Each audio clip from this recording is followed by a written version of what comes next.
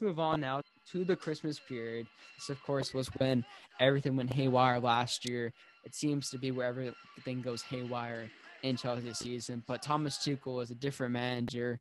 He's won the Champions League. This is a different team. We're going to have a lot of a better squad next season in many different areas of the pitch, hopefully. But I want to start with the game of Everton that is on the middle of December. It's probably going to be a midday game, a midweek game, mind me. It's going to be at Stamford Bridge. So Everton at home has been a different story than Everton away. So that's nice because we got Everton away during December last season. Of course, we know all what happened then. But Everton at home, they're going to have a new manager. And, of course, they're losing Ancelotti, who's an absolutely outstanding manager. And it's going to hurt them a little bit. I think they might take a little bit of a step Yeah. back. But at the same time, they still have some really talented players. I was at the Everton game 2 seasons ago when we had probably the best performance under Lampard, winning 4-0. That was a great day. We beat them when Kai Havertz that was his first game as the false nine last season. Had a really great performance, win 2-0 against Ancelotti's side. But now it's not going to be against Ancelotti's side, but it's still a really well-organized Everton team.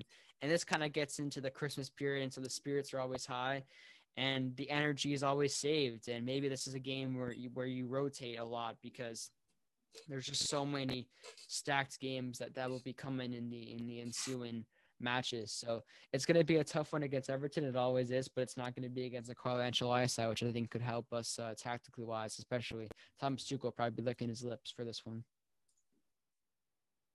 Yeah, for real. Again, another team where, Ancelotti was building like a different style of play. So, when you're going for Nuno, we know the style of football he brings is very defensive, it's very rigid, it's very pragmatic.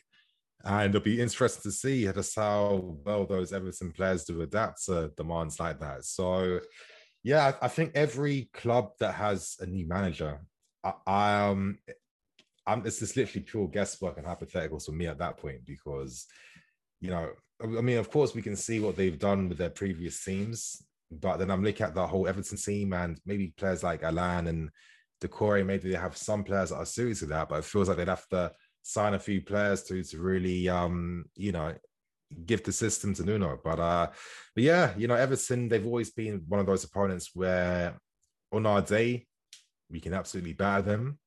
But when we're not on point, they can beat us. So yeah, they've always been very tricky, like difficult opponents. I'd like to think though that with the squad we have to call the rotation, that yes, hopefully we can do better. But again, we haven't even seen a preseason.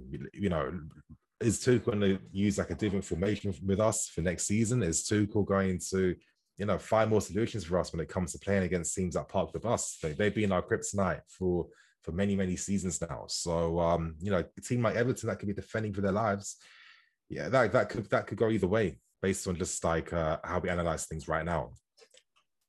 I think that's also why this episode is kind of hard to really go into the tactical point of things. It's almost like you have to analyze the environments of the game and how the teams will be going into it and looking at how much fixtures are going to be having to play. So maybe we can't really go into the tactical parts of the fixtures right now because we just don't even know anything about the team setups next season. But I think we can still be able to talk about, and we have done so far this episode, about fatigue, about crowds, and about confidence of the players, especially in a hard time that is the Christmas period. But now let's move on to one of my least favorite games to see on the calendar every single season. It's Wolves away. It was a really heartbreaking game last season, of course, with Pedro Nen the winner, and pretty much the last kick of the game after going up 1-0. I'm pretty sure we were up at halftime in that match. But it's Wolves away, and it's going to be a tough fixture. I mean, of course, they're losing Nuno. They're going to have to be important. They're going to be appointing a new manager. It's another new manager for Thomas Tuchel to hopefully lick his lips on. But, I mean, once again, Wolves, we can't really go into them tactically because they're going to have a new system. But at the same time, the atmosphere is always blazing, especially when the lights are on and when they have a really awesome – I will say Wolves have a really awesome intro to their night games. I mean, their light show is really, really awesome. So the crowd will be very fired Yeah. up for this match. And it's hopefully they're probably going to put this in the night. But hopefully for Chelsea, it's not during the night. But at the same time, talking about the environment wise, what are you expecting from Wolves this next season with the new manager? Do you think that they're going to be fine relegation, or do you think it's too early to say? I mean, I'd like to think with Wolves, they've got a lot of great young talent in their team, a lot They of do. great attacking Yeah. players like Podence, Neto, the strikers, Jimenez, he obviously the injury he suffered, that horrendous injury last season, he suffered really affected their ability to score. That they signed William Jose, who I thought was quite good for Sociedad, but I don't know. I felt like last season, due to COVID, a lot of signings that teams signed from abroad, from any league, they kind of struggled a bit compared to players domestically that were signed. So I don't know. I definitely think this Wolves team has potential. Then it comes down to how are they going to keep some of their best players? Someone like Ruben Neves for me is definitely ready for the next step up now. I think he's proven that, one of the best long shot takers in the league too. They're a team that can they still keep that DNA left by Nuno? Potentially, who knows? And when you have someone like Adama Traore in your team, like this guy's like one of the biggest cheat codes in the Premier League. He's at the kryptonite for all the big clubs. He's a massive big game player, and yeah, Wolverhampton. I feel like, as you were saying, they are definitely difficult opponents. Their fans will be there, and just thinking about the impact of fans in the stadium, it's been a while since we've actually seen that. And yeah, the first few games during the start of the season is really going to just help me reacclimatize to that fan experience and how it could affect teams when they're playing. But yeah, man, Wolves, yeah. Let's hope that our current form against them does continue. I think that we've got some pretty nice wins over them. Can't forget that big 5-2-1 under Frank Lampard's. Yeah, man, let's see what happens. And their atmosphere is always really top. But like you mentioned, I think there's going to be some players that are looking for that next step. I'm a huge fan of Podence. I think he's absolutely brilliant on the ball. He caused a lot of problems for us in Thomas Tuchel's first game. I mean, absolutely brilliant player. You brought up the likes of Pedro Neto, a lot of young studs for this Wolverhampton Wanderers team, but they're going to have a new manager. It's also going to be an away fixture day for Chelsea. So it's always hard to go on the road. And especially, I think people need to remember just how hard it is to go on the road and get a victory in the Premier League because we haven't been acclimatized, like you mentioned, for a long time. So I think it's going to be a really awesome element that comes back to the Premier League because this is how it should be. I mean, this is that old quote that was hanging in Old Trafford over the lockdown is football is nothing without fans. And I think that you've seen that over the past 2 seasons.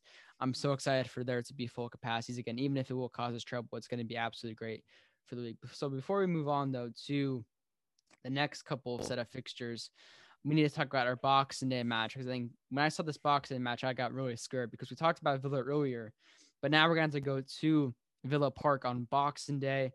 We've had 3 victories, 2 losses, and 1 draw over the past 5 campaigns. We've actually lost the past 2 Boxing Days. We mentioned that horrific result against Arsenal, but also a pretty shaky performance, if you remember, against Southampton. I think it was 2-0 at Stamford Bridge. After beating Tottenham, we lost to Southampton on Boxing Day, so we've lost it 2 times in a row. And now it's always hard to go on the road, especially on Boxing Day. And it's against Aston Villa, of all teams, who we lost to on the last day of Premier League season. I mean, this team always gives me some scary thoughts, especially going on the road to Villa Park. It's not an easy place to play. We saw that on the last day, only 15% capacity, especially with the talent that they have in their squad. I think Dean Smith is an absolutely brilliant manager. Of course, if they have John Terry at their realm as well. Of course, it depends on depends on what their squad's looking like. But once again, when you talk about situation-wise, which we've been announcing this episode, Aston Villa on Boxing Day at Villa Park is one of the hardest draws that Chelsea could have got. Yeah, and it's funny. It reminds me of a game I went to years back when we played against them on Boxing Day. It was a 4-4 draw. Where Ballack scored a free kick where we thought he won it. Or did he equalize? I can't fully remember. But yeah, I think Christmas period has always been really make or break for us. But normally during seasons where we are having a strong title campaign and push, we tend to perform better during that month. So that's always told me that's always been the litmus test for me, essentially. Okay, if we have a strong December, this gives me confidence that end of the season we can go for it and win the league. So yeah, let's just hope that there's good rotation. I feel like, with the emphasis on signing a strong, players for a strong squad helps you during moments like that. That's why teams like City, for example, don't really tend to falter during periods like that. So that's definitely the type of education that we need to definitely get some edges and grow to the next level. But yeah, man, Aston Villa, as I was saying before, same things still apply, and let's just see what happens.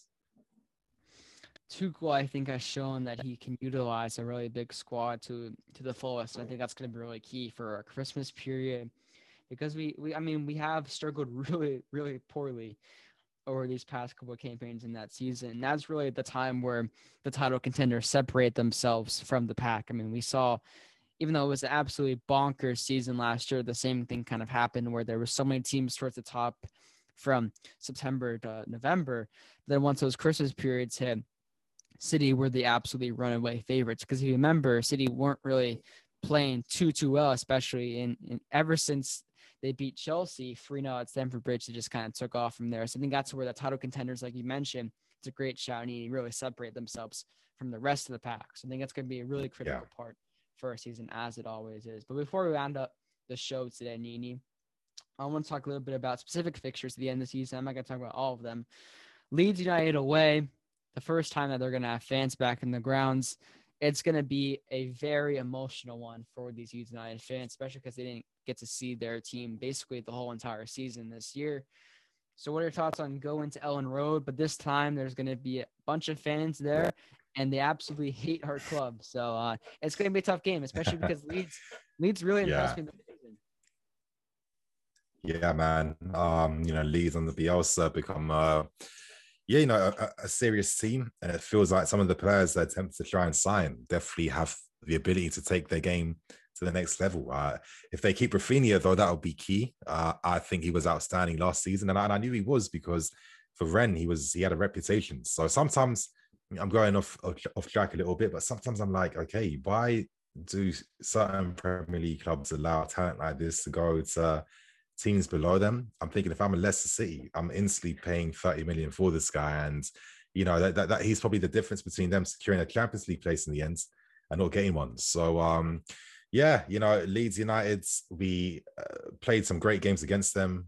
I think Lampard's game really comes to mind. That was one of the best stylistic team performances. We absolutely played them off the park. A Leeds team that were known to be very difficult opponents for the big teams. The intensity was too much for them.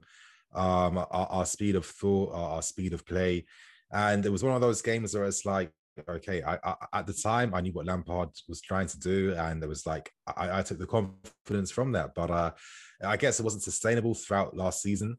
That's why, unfortunately, he lost his job. But yeah, Leeds United, as we saw under Thomas Tuchel, that draw, that's type of result I can't see again next season. I need to see more agency. I need to see a proactive style of play against them, where we're looking to take the game. And it's the type of game where you don't have to use a back three system. Leeds have shown that they're very happy to play without the ball against teams like us. So yeah, I'm hoping that we come with different solutions for next season. I want to see a 4-3-3. We've got many players very well tailored and suited to that style of play. And for me, adapting how we play, adapting our style, our system, and alternating between, just like how we've always done on things like FM or Ultimate Team or whatever.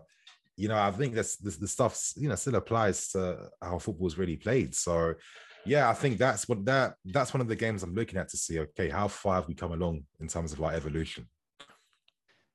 Before we round out the podcast today, Nino, once again, thank you so much for coming on the show today. I think it was really great to analyze the atmospheres, because it's going to be a whole different component to this next season. It's going to be amazing to see the fans back in the grounds, but it just adds another element to the Premier League that always should be there. And hopefully we never lose the fans ever again. So I think it was really great to talk about, even though we don't really have the tactical analysis wise for this episode. I think it just reminded people of how tough it is to go to a place like Ellen Road, or a place like Brentford, or a place like Goodison Park, So I think that It was great to reminisce on our first parts of the season, our middle chunk of the season, and also a couple of games from the latter parts of the season, which is Ellen Road away. It was really good to talk to you today. Yeah. Eni. Before we get off the podcast today, where can my listeners find you on YouTube and all the other content work that you do for the Chelsea community?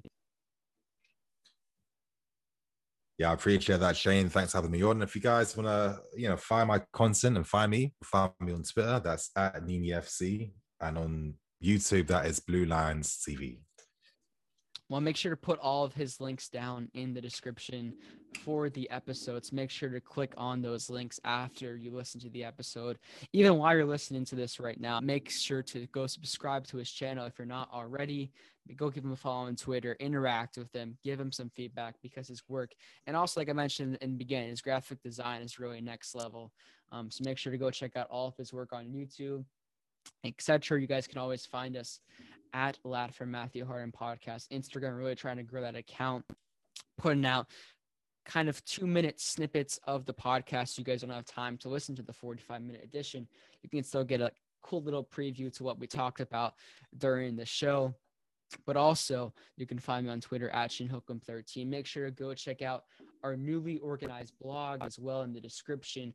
That was in my Twitter bio. I think it's also now in the Instagram bio as well. So make sure to go check out that because it's really awesome. I'm really looking forward to starting to write about the club as well. So thank you once again, Need, for calling the podcast today. Until next time, though, Chelsea fans, it was great to talk about the atmospheres today for next season. Looking forward to another great Premier League season.